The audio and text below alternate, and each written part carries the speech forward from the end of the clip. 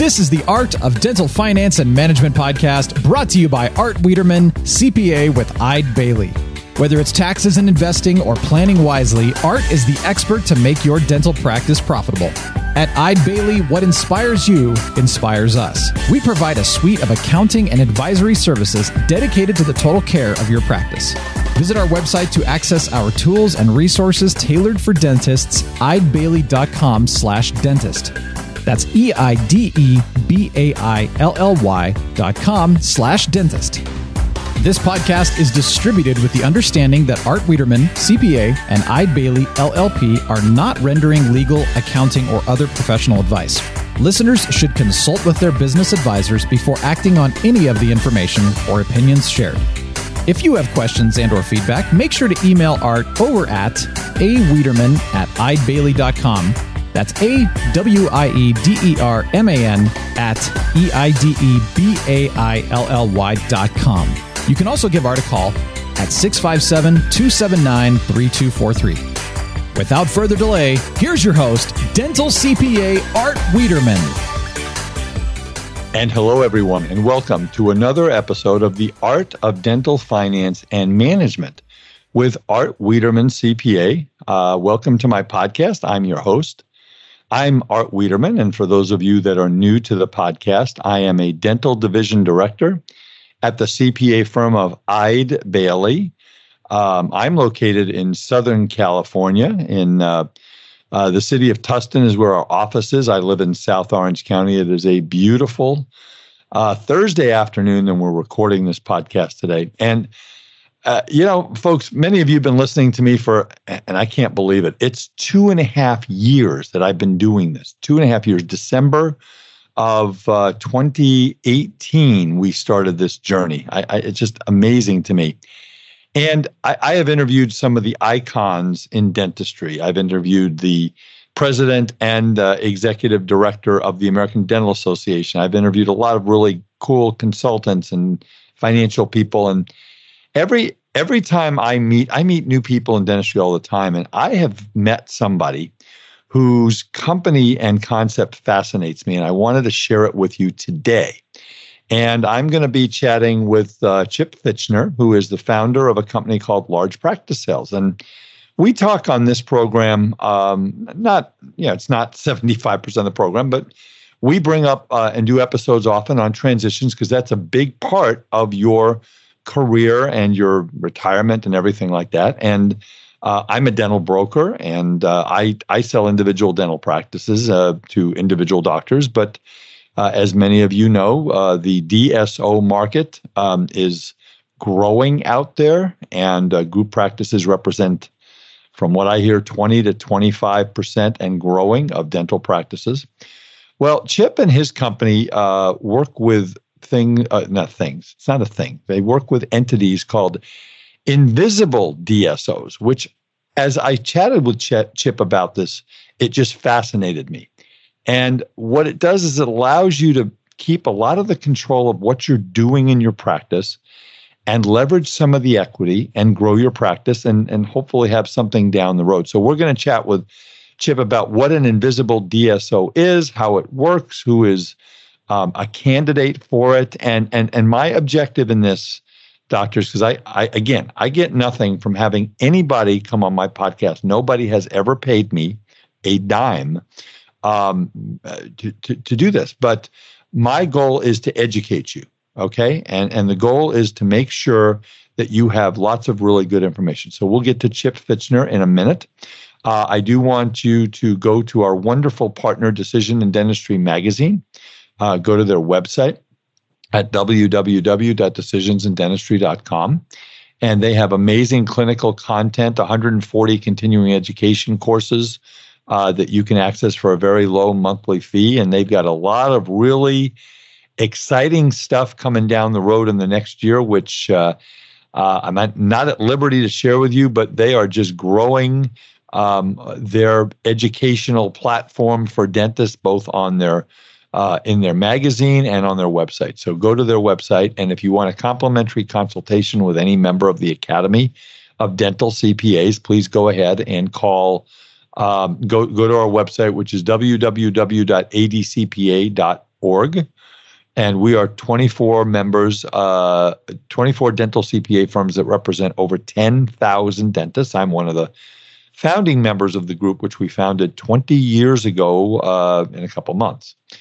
So with that said, I got a couple of things I want to share with you. Number one, we are recording this podcast on July 8th, 2021. I've been date stamping them ever since the pandemic started. And this podcast will air on July 21st. So in about 2 weeks, this one will come up on the internet. So at this point, I want to remind all of you who have not filed for your PPP Round 1 loan forgiveness. We are working very closely with dozens and dozens of doctors in helping them file for their forgiveness and obtain the employee retention tax credit. So if you have not filed for your forgiveness, most of you are going to have to file by pretty much sometime between the end of July and the end of August. It's 24 weeks after the day you got your loan and then 10 months after that. If you file one day later, you're going to have to start making payments probably over 2 years, so it's a big payment.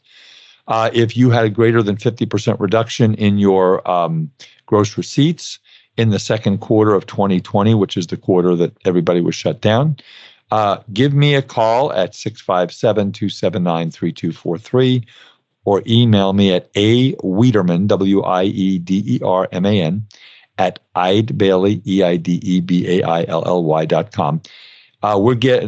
I just looked at my spreadsheet. We are over $2 million of credits that we have gotten for our clients from the employee retention tax credit.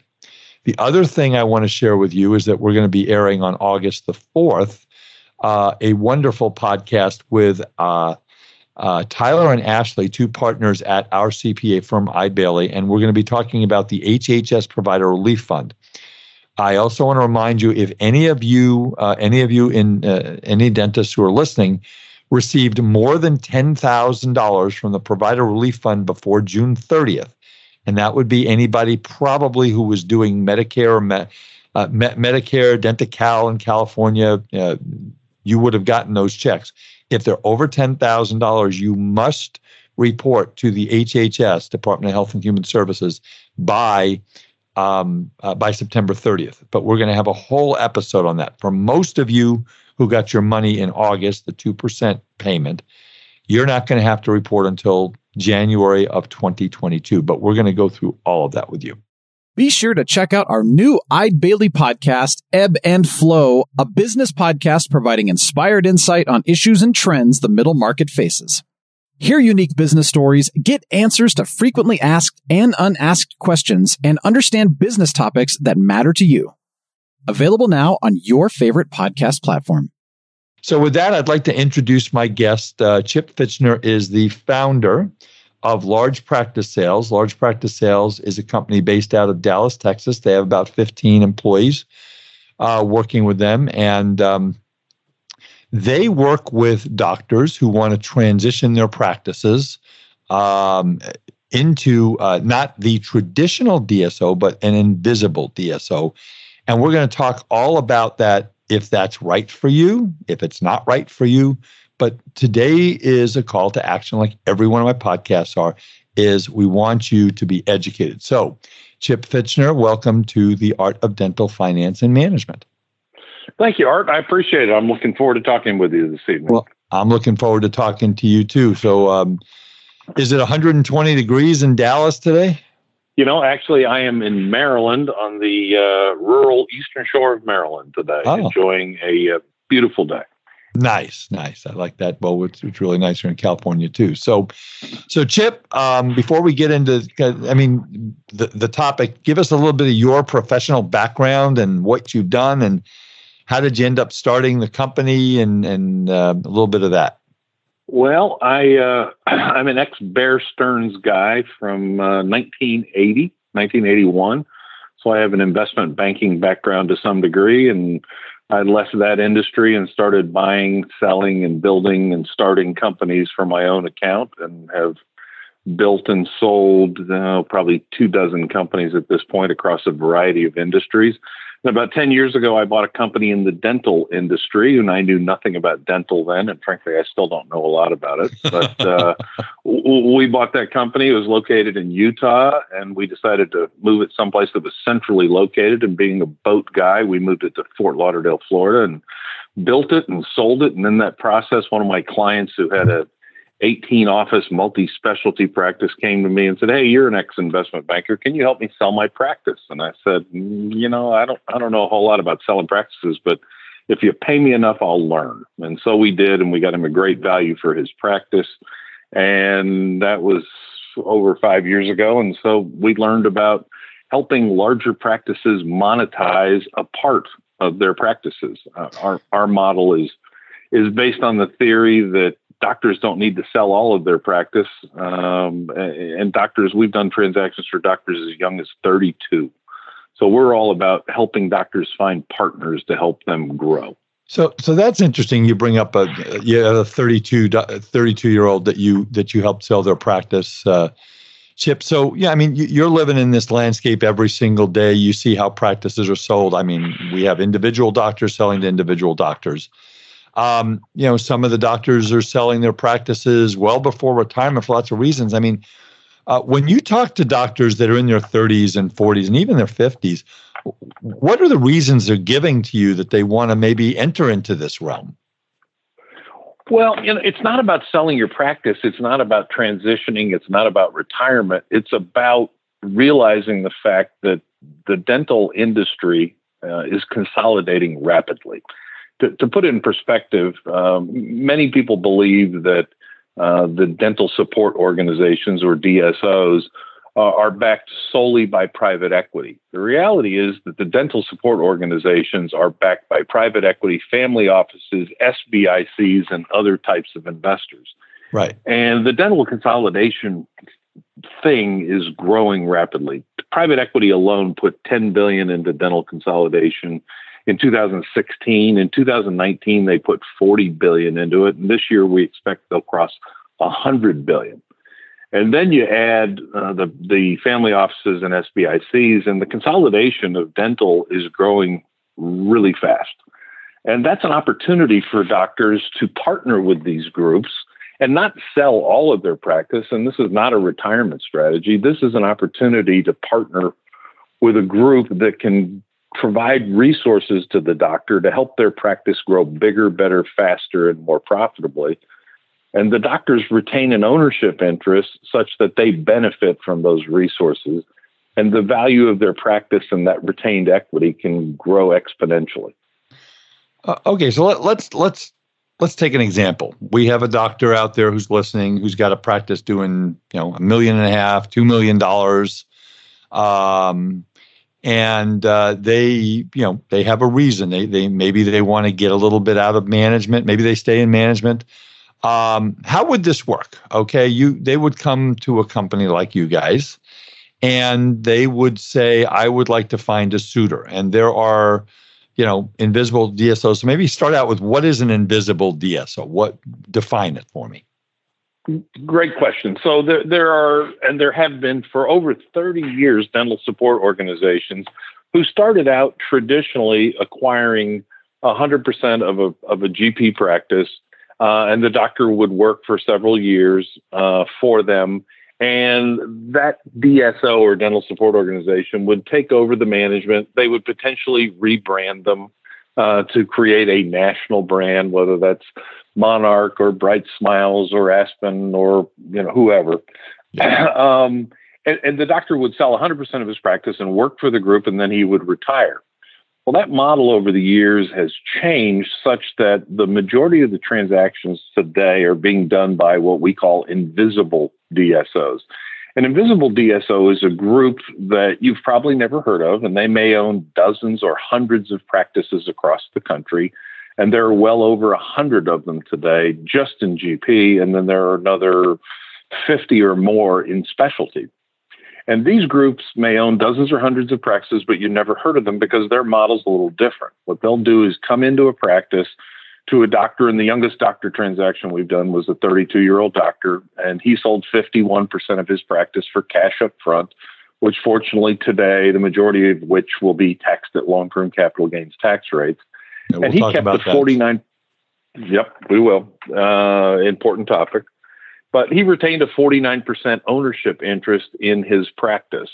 And therefore, he now benefits from being a part of a bigger family. And they're not telling him what to do and when to be open and what color to paint his lobby. And they're not changing his name. And they're not telling him who to hire and who to fire and what to do and what insurances to take. They're investing in him because he's built a successful practice. And their model is based on the theory that they want owner doctors in practices, because practices with an owner doctor are better run and more profitable than an employee-run practice. And that's been proven over and over again. And that's why the majority of the groups that are making acquisitions today are utilizing the Invisible DSO model to grow their business. And there are groups out there that are making 100 acquisitions a year. Wow. So you said, Chip, in some of your comments that the Invisible DSO doesn't make them change the paint or the name or branding. I know I've seen some of these large DSOs, like the ones you mentioned, where they have a list. I've seen the list. You will use the recommended lab, the recommended dental supply company, the recommended down to the paper clips, because it's all about making profit. So are you saying that these groups basically come in, they're investing money and they just kind of step back and watch what happens? I mean, do they give any kind of management assistance to the doctor? It depends. Each one has a different operating philosophy. But as an example, gloves are a very personal thing for doctors. And when you have a DSO that acquires 100% of a practice, they're going to go, here's our formulary. This is what you're going to do. With the Invisible DSOs, they don't do that. They go, you know what? You're happy using the brands of supplies that you've been using for years or decades. Just keep using those. It works for you. But if you don't mind, would you buy them under our purchasing contract? Because we're paying 25 to 30% less than what you are for the same product. They are not asking the doctors to change what they do. They don't want to try and fix what's not broken. Because these groups are only investing in great practices. They're not buying marginal practices. They're only buying great practices. And they want the doctor to continue to do what he has successfully done in the past. And yeah, you may save a few bucks by commanding the doctor to use a specific lab, but that's not their model. Their model is to invest in great practices and don't break what they just spent millions of dollars buying. So they are very hands-off. Now, on the flip side, they'll take over some of the administrative functions. Virtually all of them will take over banking, payroll, benefits, and benefits administration. But after that, they're all a little bit different in how they execute their plan. But as a general rule, they are incredibly hands-off. And so who are these? Did you say that they are private equity? They're big companies? I mean, who are the buyers? I mean, obviously we're not going to mention any names, but who are these Invisible DSOs? There are literally over 200 Invisible DSOs out there today. Some are small. They may only own 5 practices, and some are large. They may own 500 practices. So they're each a little bit different. They are generally financed by some sort of institutional capital, meaning a private equity group, a family office, an SBIC, which stands for Small Business Investment Corporation. Right. But there's always a doctor leading the organization and making what we'll call it the parent level clinical decisions.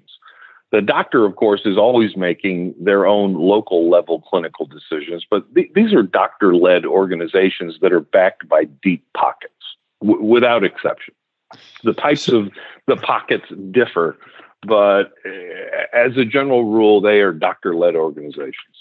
So you talked about, Chip, the fact that they only want to buy great practices. So what would be a model of a practice that one of these groups would be interested in? As a general rule, we're only achieving the kind of values that we achieve with practices that are doing, call it $1.5 million and above in collections. And that would be true for GP and pretty much all specialties. There's been an acceleration of interest in the specialties in that there have been at least 40 DSOs formed in the last 2 years that are focused on specialty only.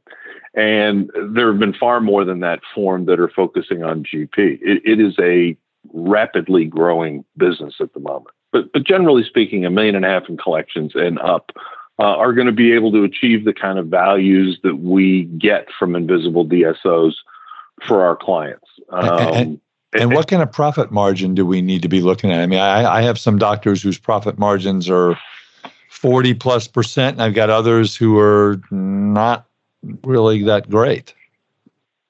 Well, it's interesting. In this business, there are funny definitions of things because profit margins include compensation to the doctor, or does it not include compensation to the doctor? Well, yeah. So, right. I mean, you're right. You've got to look at the math.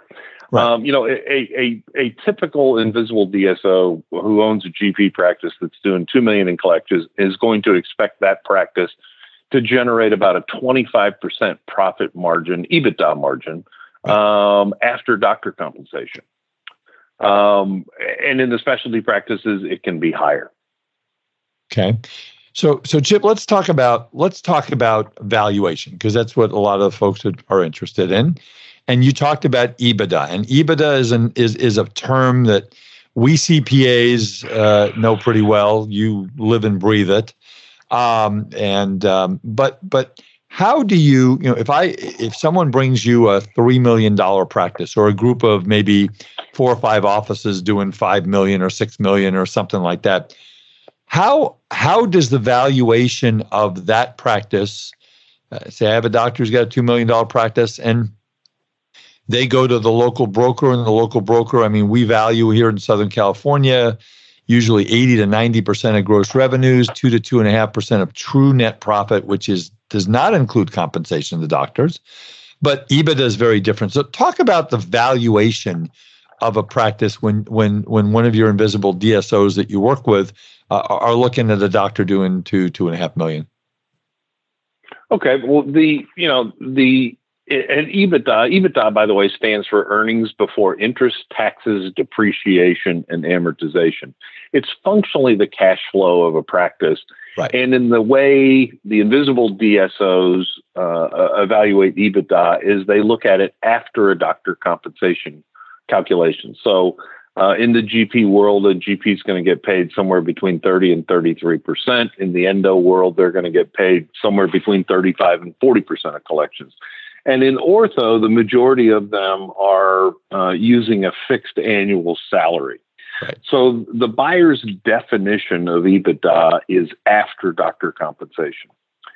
So first thing you want to look at is overhead. So for easy math, let's take a $2 million GP practice that has a 50% overhead number. You're going to pay the doctor 30% for generating that $2 million in collections, assuming there's no hygiene, because in these models, most doctors don't get paid on the majority of the hygiene. Right. So now you have a practice that with $2 million in collections is going to have an operating profit of 20% of $2 million, so $400,000. So that would be the EBITDA of that imaginary practice. Right. And in our world, depending on where the practice is, how old the doctor is, how long he's willing to stay, what other practices might be in the area that would be complementary. We do a lot of deals where we get a client in an area and then collect other clients in the area so that we can sell them as a group to a single buyer, which enables us to get higher values. But that practice would have a value today, depending on where they are and how old the doctor is, and their growth rate. Growth rate's really important today. And production or collections in 21 relative to the same period in 19 is a metric that a lot of people are looking at. But that practice is going to have a value of anywhere between 5 and 6.5 times EBITDA times that 400,000 in EBITDA. So that practice is going to be worth between $2 and $2.6 million in our world. If the EBITDA is bigger, let's say the EBITDA is twice that, it's 800,000. They're going to have a value of 6.5 to maybe 7.25 times EBITDA. So the numbers done start transactions. silly. Well, it's not that they get silly because, I mean, those are relatively small examples. We've done multiple and I know doctors like to think in terms of fractions of or percentages of or multiples of collections.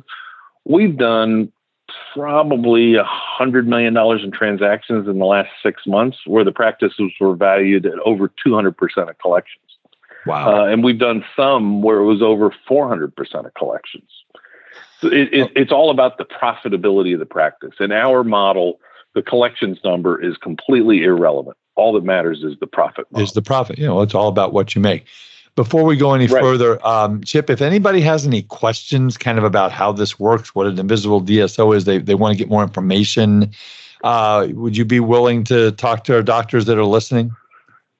Yeah, absolutely. We urge every single doctor to go through our process because we're happy to give what is functionally a free valuation. Now, it's not as sophisticated as a valuation you would provide because we're using a market-based, meaning what transactions have occurred in the last 6 to 12 months to determine the value of a transaction. But we urge every doctor to give us a call and have a conversation because we learn something on every practice value we determine. Every practice is different. And so doctors are welcome to call us and we'll talk about any practice they have anytime. Why don't you go ahead, Chip, why don't you go ahead and give out a phone number that you'd like to have and I'll make sure they get put into the show notes. So what's the phone number? It's 954-300-2644 or go to largepracticesales.com. and send us an email and we would love to talk to you. That's what I do all day is I love talking to dentists. All right. Well, that's great. And it's all about gathering information and things like that. So realistically, let's take my doctor who's 45 years old. He's got a practice doing $2 million. You said EBITDA 400 just for our discussion. So he's going to be looking or she's going to be looking at a value of $2 million to 2.6 million. So in reading some of the literature about your company, and there's some really good articles I found in Dental Economics about invisible DSOs, is that most of the time, it's my understanding, Chip, that the selling doctor is going to sell anywhere between 51 and 90% of the practice. Is that about right?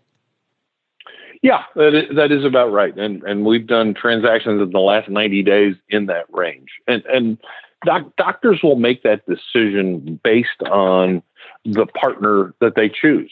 Our whole model is based on putting a doctor in front of typically at least 5 different bidders or prospective partners. Because our belief is that this is a lot like a marriage. You're not leaving. It's not a one-night stand. You're getting married to this partner for the next typically at least 5 years and sometimes 20 or more.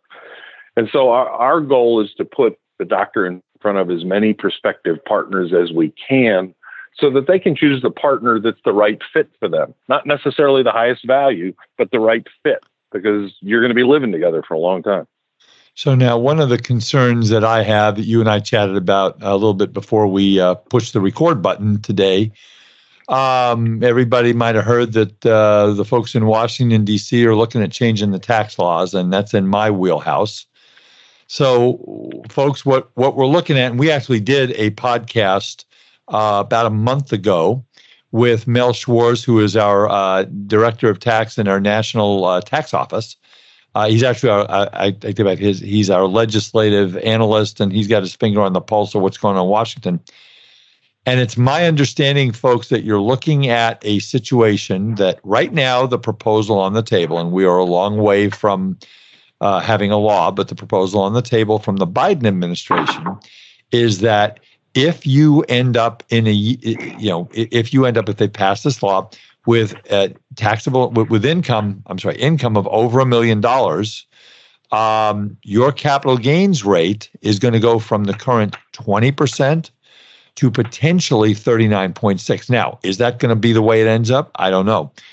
But, and again, everybody here knows that I don't talk politics. Bad things happen to me if I talk politics. But the fact of the matter is that our current administration has put out over $6 trillion in stimulus proposals, infrastructure, and all this stuff. And, they got to pay for it some way, and this is going to be one of the ways. So Chip, you and I talked about this a little bit, and you don't doing one of these deals with an invisible DSO isn't just like, you go down to the grocery store and you buy a loaf of bread and you give them $2. It's not quite that simple. How long does this take? Historically, in 2019, our average transaction from the time somebody became a client to the time they put millions of dollars in their pocket was about 184 days, so 6 months. In 2020, shockingly, during COVID, it was actually faster. It was only about 150 days, so 5 months. This year, we're telling doctors if they're interested in completing a transaction in 2021 calendar/tax year, they need to start by August 1st, which means we need to start learning, because we don't know how long it's going to take to get deals done. There's an incredible volume of deals. We did $92 million in transactions closed last week.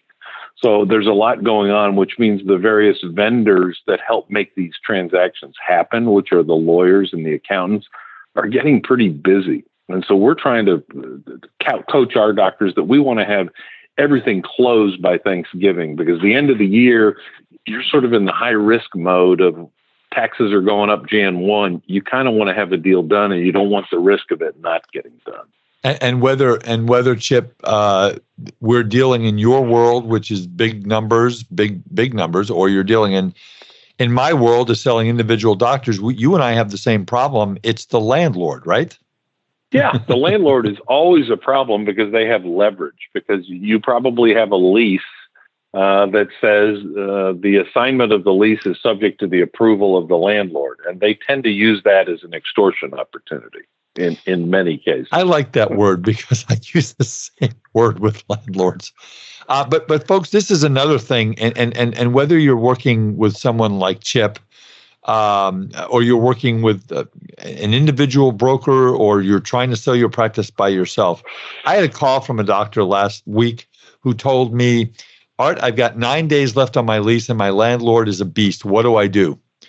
And I said, pray. I don't know what else to tell you.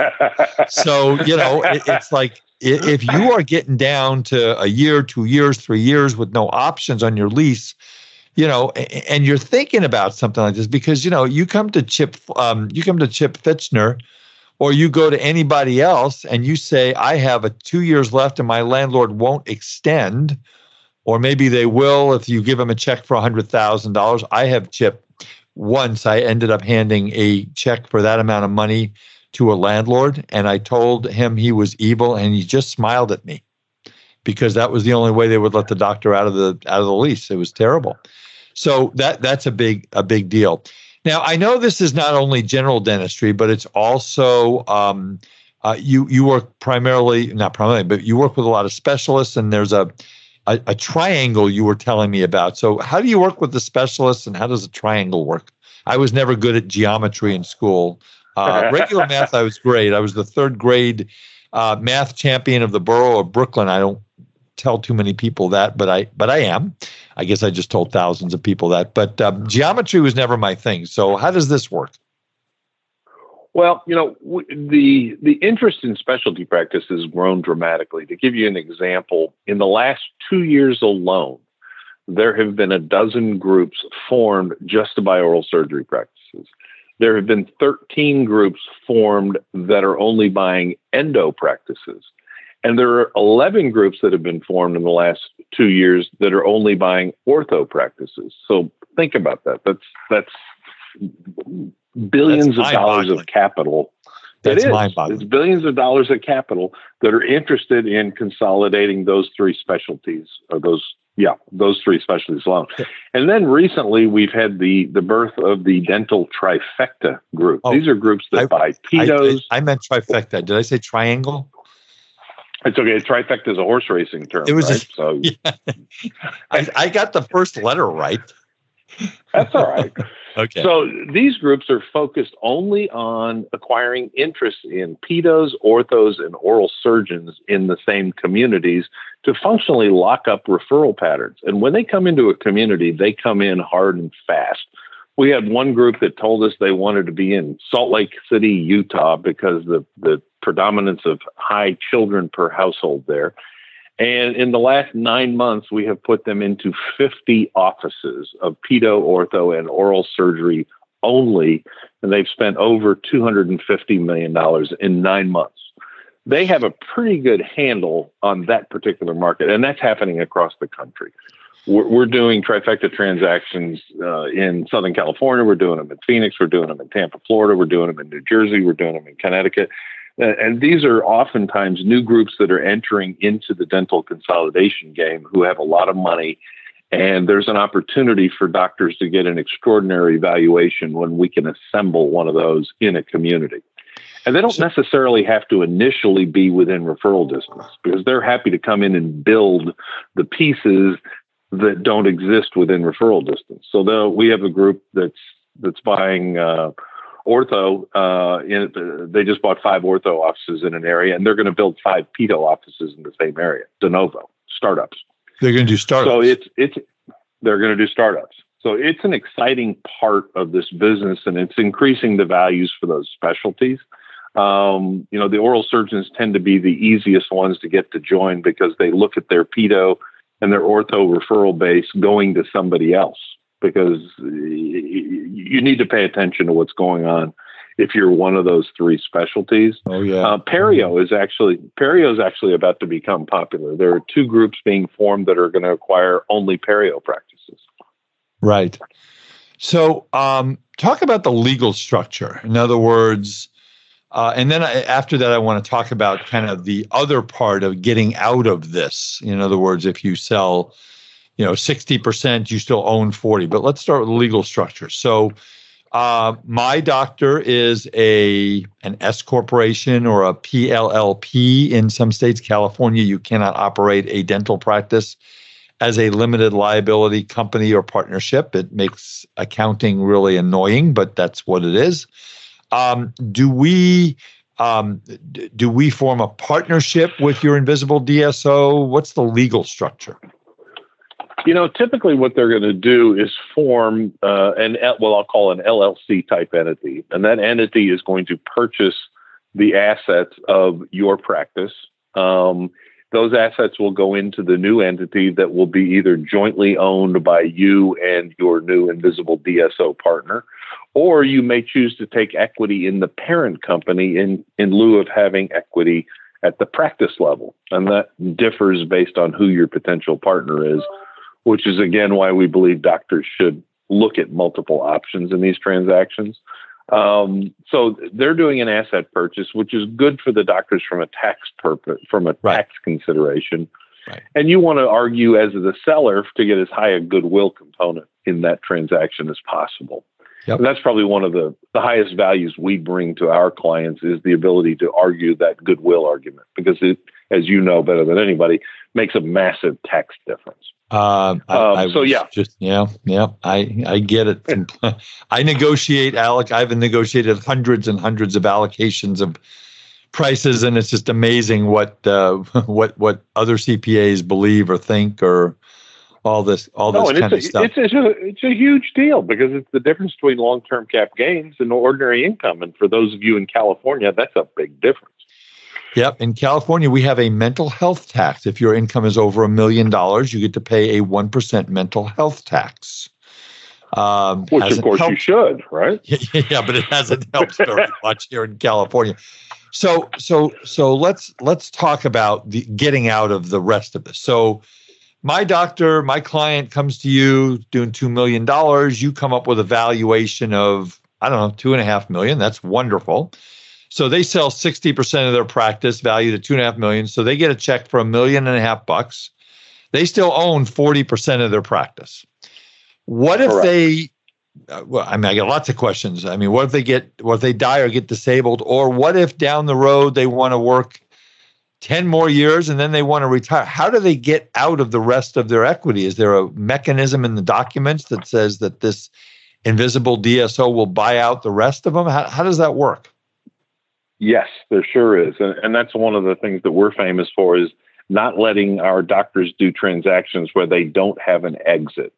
So that's a negotiated item based in form on how long you think you may want to practice. So what our typical doctors will do, and our average doctor client is 48, they will sign a 5-year employment agreement.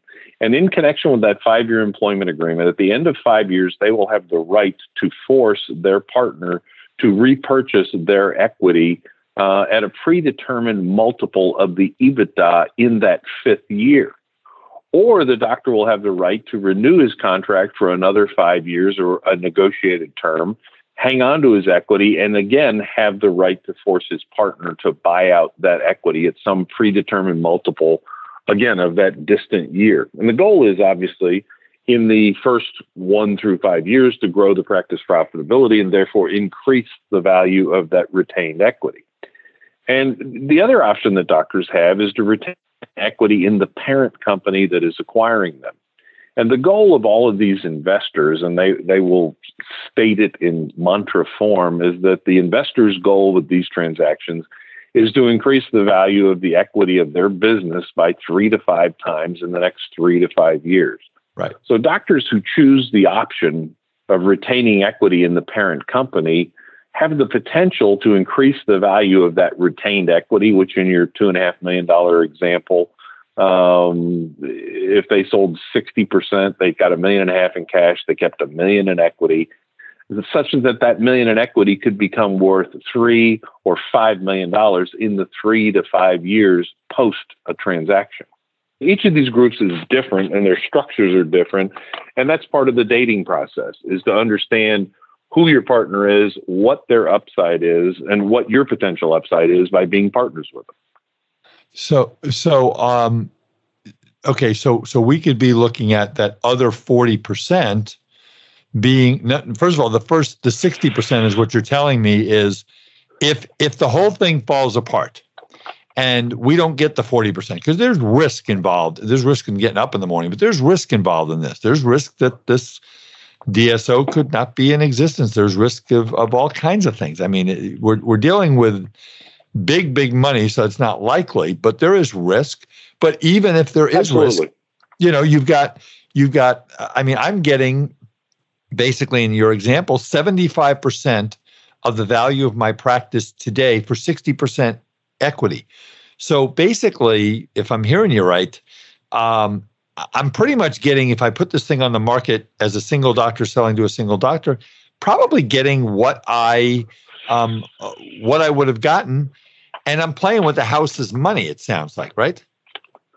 Yeah, that's true. But the reason so much money is pouring into dental consolidation is that it has been relatively low risk. If you look at the across the DSO landscape, there have been very few failures where doctors who took equity in the parent company actually lost that money. And that's why you had an acceleration from 10 billion into the consolidation game in 16 to 100 billion in the consolidation game in 2021. It's relatively low risk. The number of failed DSOs is relatively small. And frankly, the ones that failed, you could identify pretty easily that they were going to fail because they had bad strategies. And again, that's part of the dating process, is to understand who your potential partner is.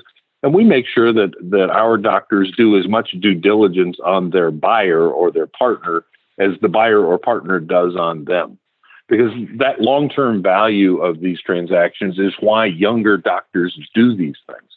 So let's use a real-world example. We had a 38-year-old GP client in Arkansas. He sold 60% of his practice in November of 2017. Practice was valued at $5 million. So he got $3 million in cash. He kept $2 million in equity.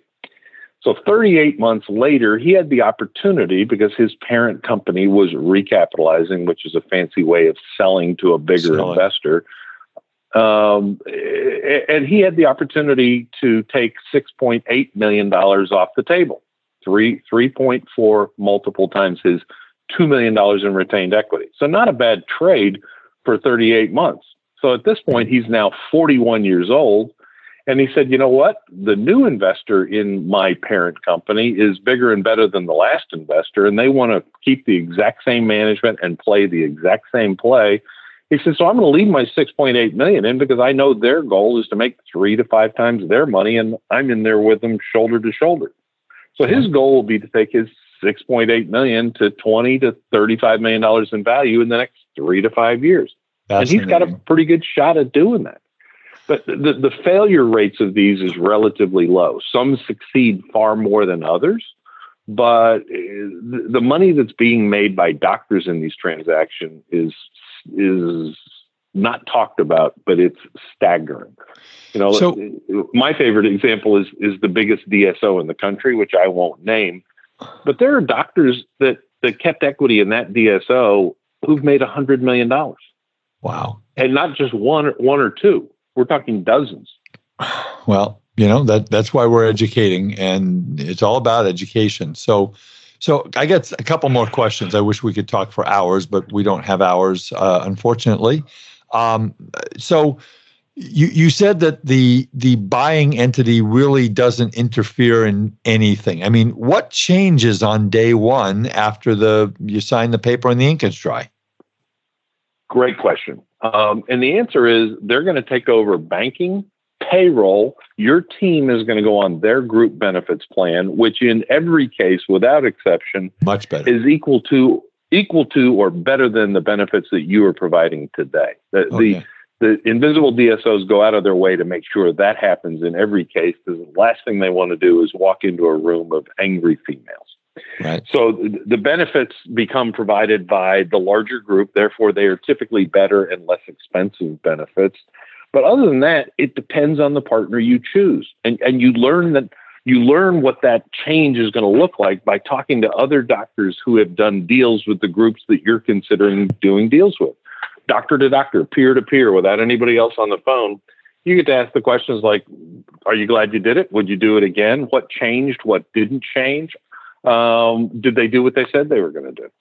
So that's part of our whole process, is to make sure the doctors go into whatever transaction they decide to do, if they decide to do a transaction at all, is for them to understand exactly what life will be like the day after. And the answer is there's not that many changes. The DSOs are not in the business of telling doctors what to do, what to pay their people, and how to run their practice, because they're only investing in great practices that have been successful. No, that's great. Great information. What's the let's see, millions and millions of dollars. What's the downside of this? Millions and millions of dollars. What's the downside? You know, that's a good question. And the number one downside is dentists got into dentistry not to become multimillionaires. They got into business because of the lifestyle choice, the ability to control their own destiny, to make their own decisions.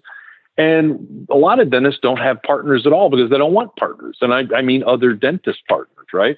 So this is taking in a partner that would be just like taking in a dentist partner. You're not going to go out and spend $100,000 on new technology without talking to your partner, right? Whether it's a dentist or whether it's a DSO. So to some degree, you have to want to have a partner.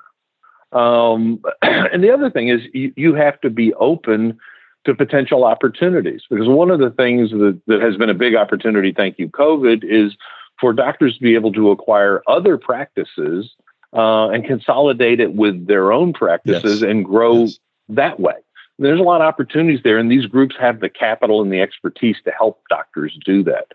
But they're interested in doctors that have a growth mindset. If you're a doctor who says, look, I don't want to grow, and they're not asking you to work any harder. I've never seen a contract where the doctor's committing to work 1 minute more than what they've worked the last 3 years. The contracts are all very specific on that. They're not asking to work harder, but they are interested in growth-oriented doctors. So if you're not growth-oriented, this is not a transaction for you. If you don't want to grow your practice, not necessarily work harder, but if you don't want to grow your practice, this is not a fit for you. These are investors interested in growth, and they want to give you the tools to grow. So will the doctor, the selling doctor, will they be reporting to a financial person and sit down once a quarter? I don't know the answer to this, so I'm asking.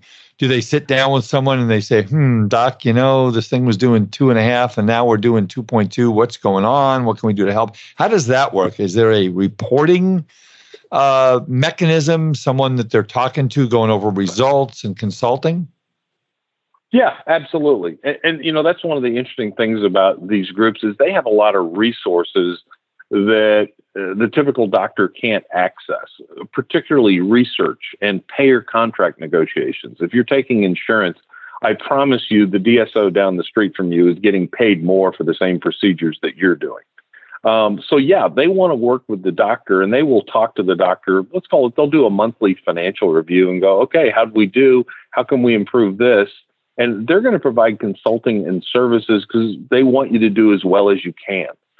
They're not going to scold you if your collections drop 1 month, and they can't fire you for a reduction in collections. That's not what these groups are about. They're buying people, right? This whole business is about people to people. We'll do a $10 million transaction, and the doctor will say, "Well, gee, what if they fire me?" And I said, "Why would they fire you? The only thing they bought was you and your team.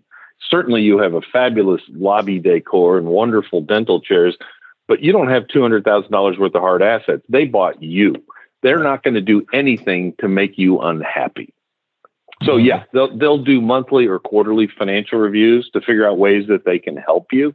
And one of the things that they're really good at, and this is especially true in orthodontics, is marketing. Orthodontics has become a very direct-to-consumer marketing business. Very much so. And they're really good at that. The other thing is synergies with other practices that they may own in the area. Right. How can our group of GPs refer to a specialist that they may acquire? But they add a lot of value. It's not, the standard pitch in the DSO world is, they're going to buy supplies cheaper. They're going to get reimbursed by payers better. They're going to have better benefits for team members. But really today, where they really add value is recruiting. Recruiting is tough right now, whether it's associates or just team members. Yeah. These groups, many of them, I know one of the groups that we've sold a lot of practices to, has a whole full-time in-house 15-person recruiting department. So when a doctor needs a front desk gal or a hygienist or whatever, they call their partner and say, "Hey, would you put your recruiting department on this?" And they don't hire the person for you, but they'll send you 20 resumes and go pick the one you like. Yeah, they have resources that are pretty helpful. Okay. Well, let's put a bow on this. And the last thing I'll ask you, Chip, is, so if someone is listening, what's the ideal, what should this doctor be thinking to say, this might be from me? Who's the perfect, I know we've talked about it, but put a bow on it. Give me a kind of a, I'm not going to say 25 words or less. You can use more than 25 words. I'm not going to count words, even though I'm an accountant. I'm not going to count words. How many? What's a typical? What's the best in your wheelhouse type of a deal that someone should say, this might be for me? It's not necessarily about the deal. It's about the desire to monetize a part of your life's work today at today's low tax rates, therefore get financial security and yet still continue to do what you love every day without interference, without somebody telling you what to do. And so what we urge all doctors to do is at least go through our evaluation process. It's free. There's no obligation. Why not? Right? Understand what your practice could be worth in one of these transactions. And honestly, in 90% of the cases, the doctor says, "Hey, thank you for the value. I'm pretty happy doing what I'm doing," and then they move on. But we're happy to do that, and it's educational for the doctors. I had a doctor recently who, in his mind, his practice was worth 100% of collections. And I said, "No, your practice is worth 350% of collections." And he was shocked. He had no idea. So our process is really valuable for a lot of things, not just deciding whether you want one of these partners or not, but at least understanding the value of your practice in today's market, because it's changing. So we urge everybody to go through our process and at least learn. We're in the education business, just like you are. And the last thing, I'm just thinking, metropolitan area, rural area, suburbs, doesn't matter, right? No, it really doesn't. And COVID has had an interesting impact on that, in that you had many DSOs that were geographically concentrated, and they are now interested in not being geographically concentrated. So we've sold great practices in towns of 3,000 people. We sold practices in West Virginia where everybody said it was impossible, and we're about to sell one in Alaska. So where you're located is a lot less relevant than how eager you are to grow. That's far more important than your location. Well, if it's anywhere near Petersburg, I'll be there next week looking for halibut. So that's good. I like that. Fantastic. I've been. Hey, one more time, Chip. Why don't you give out your contact information, the website, and your phone number? Sure. It's Chip Fitchner, and our phone number is 954-300-2644, and that's answered in our Fort Lauderdale office. Or you can go to largepracticesales.com. Pretty easy to remember because that's what we do. And we love to talk to doctors all day long. So please give us a call. We're both going to learn something. There you go. Chip Fitchner, thank you for the fantastic information. Very educational. Every time I talk to a guest, even though I've been in dentistry for 37 years, I learned something every single time. So if you would kind of hang on until after we take us out, and we'll chat a little bit afterwards. I want to, again, folks, thank you for the honor and privilege of your time. Our podcast is growing. We have thousands of people that listen. It's wonderful. I never thought it would turn into this, and we get emails and calls from all over the country of people thanking us for this and thanking us for that, and I'm honored and humbled. It's part of my legacy to what has been a wonderful career in the dental profession. It's not over yet, but it's been wonderful. Make sure that you, again, if you haven't filed for forgiveness of your SBA PPP-1 loan, make sure you get that done. Most of you are coming up before the end of August, maybe even sooner. If you got more than $10,000 in the HHS Provider Relief Fund before June, you're going to have to file. Listen to our podcast that comes out on August 4th on that. If you had a greater than 50% reduction in your revenues in the second quarter, you could be 1 practice, 5 practices, 20 practices, doesn't matter. You've got some opportunities to score some major money. We've gone over $2 million in government money that we're getting for our clients. I'm real excited about that. Go to our partner, Decisions in Dentistry, www.decisionsindentistry.com. Best clinical content in the industry. 140 wonderful CE courses at a very low price. And again, they got a lot of really cool stuff coming up, which I'm sure you'll see on their website and in their publications. And again, if you're looking for a dental CPA, we work with about 800 dentists at Eide Bailly. I'm in Southern California in the city of Tustin. We work with about 300. The firm has about another 500 spread on the Western United States. Or if you're looking for someone in just about any area of the country, my mothership is the Academy of Dental CPAs. They're some of my dearest friends in the whole world. And we're going to get to have our first meeting in 2 years in Miami in October. Hopefully, hurricanes. Please stay away from Hawaii from Florida. From Miami the week of October 17th. I will ask you. I don't know if any hurricanes listen to my podcast, but you never know. So the ADCPA is www.adcpa.org. We have been the financial first responders. I've done 40 webinars and all my podcasts on the PPP and the ERTC and the HHS. It's been kind of crazy. So with that, folks, I thank you again for listening, and I hope you all have a wonderful day. I hope this information is helpful to you. Please tell your friends about our podcast. Tell them to listen, tell them to subscribe on Apple or through your Android or however else you get to do that. And with that, my name is Art Wiederman. My show is The Art of Dental Finance and Management with Art Wiederman, CPA. And we'll see you next time. Bye-bye. Thank you for listening to today's episode of the Art of Dental Finance and Management podcast. Be sure to subscribe wherever you listen to podcasts so you never miss an episode.